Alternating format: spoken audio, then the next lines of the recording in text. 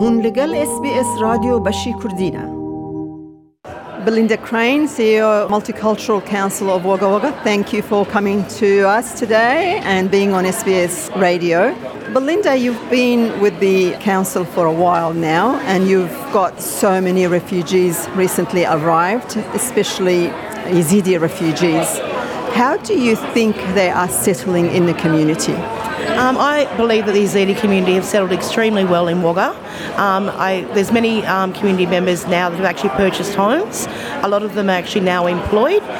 I believe that they've actually added a great deal to the community of Wagga, and I'm very pleased to have the privilege of working with them. In what areas do you need support? Do they need support? Say, if we want to say something to the government, what areas would they need support in? With the increase in the number of refugees being settled in regional areas, I believe that we need more access to services and resources to support the increase in numbers. I also believe that allied health need to be able to access free interpreting services, as that's a great concern.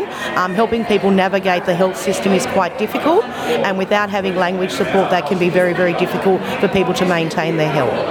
Now, you know, the Yazidi community have been through a lot.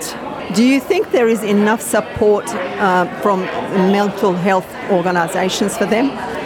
I actually think our mental health services aren't equipped to cope with people that have experienced the torture and trauma that the Yazidis have.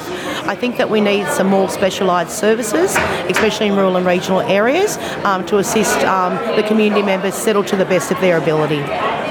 I know that the Yazidi community or the Yazidi people would want to retain their culture, their language. How do you think that is possible for them in Wagga Wagga?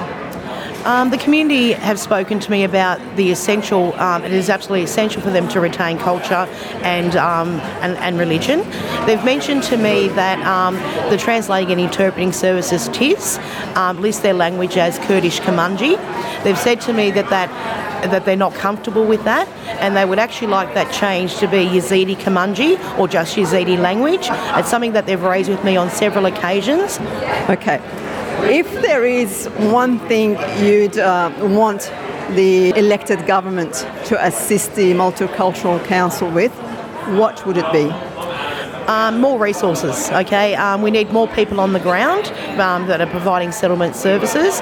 And another thing that I'd like to say to all of our parliamentarians and people that are wanting to be elected is that I think that Australia has the resources and the capacity to actually increase the number for humanitarian entrants that are coming to Australia on an annual basis. What kind of resources? More funding for set services to provide casework and support, more education and access to resources that can be translated into new and emerging language groups.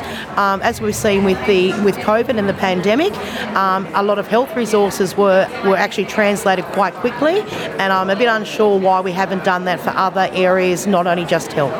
Belinda Crain, thank you so much for being with us. You're welcome. Thank you very much for having me, mate. دەتەوێت بابەتی دیکەی وەک ئەمە ببیستی؟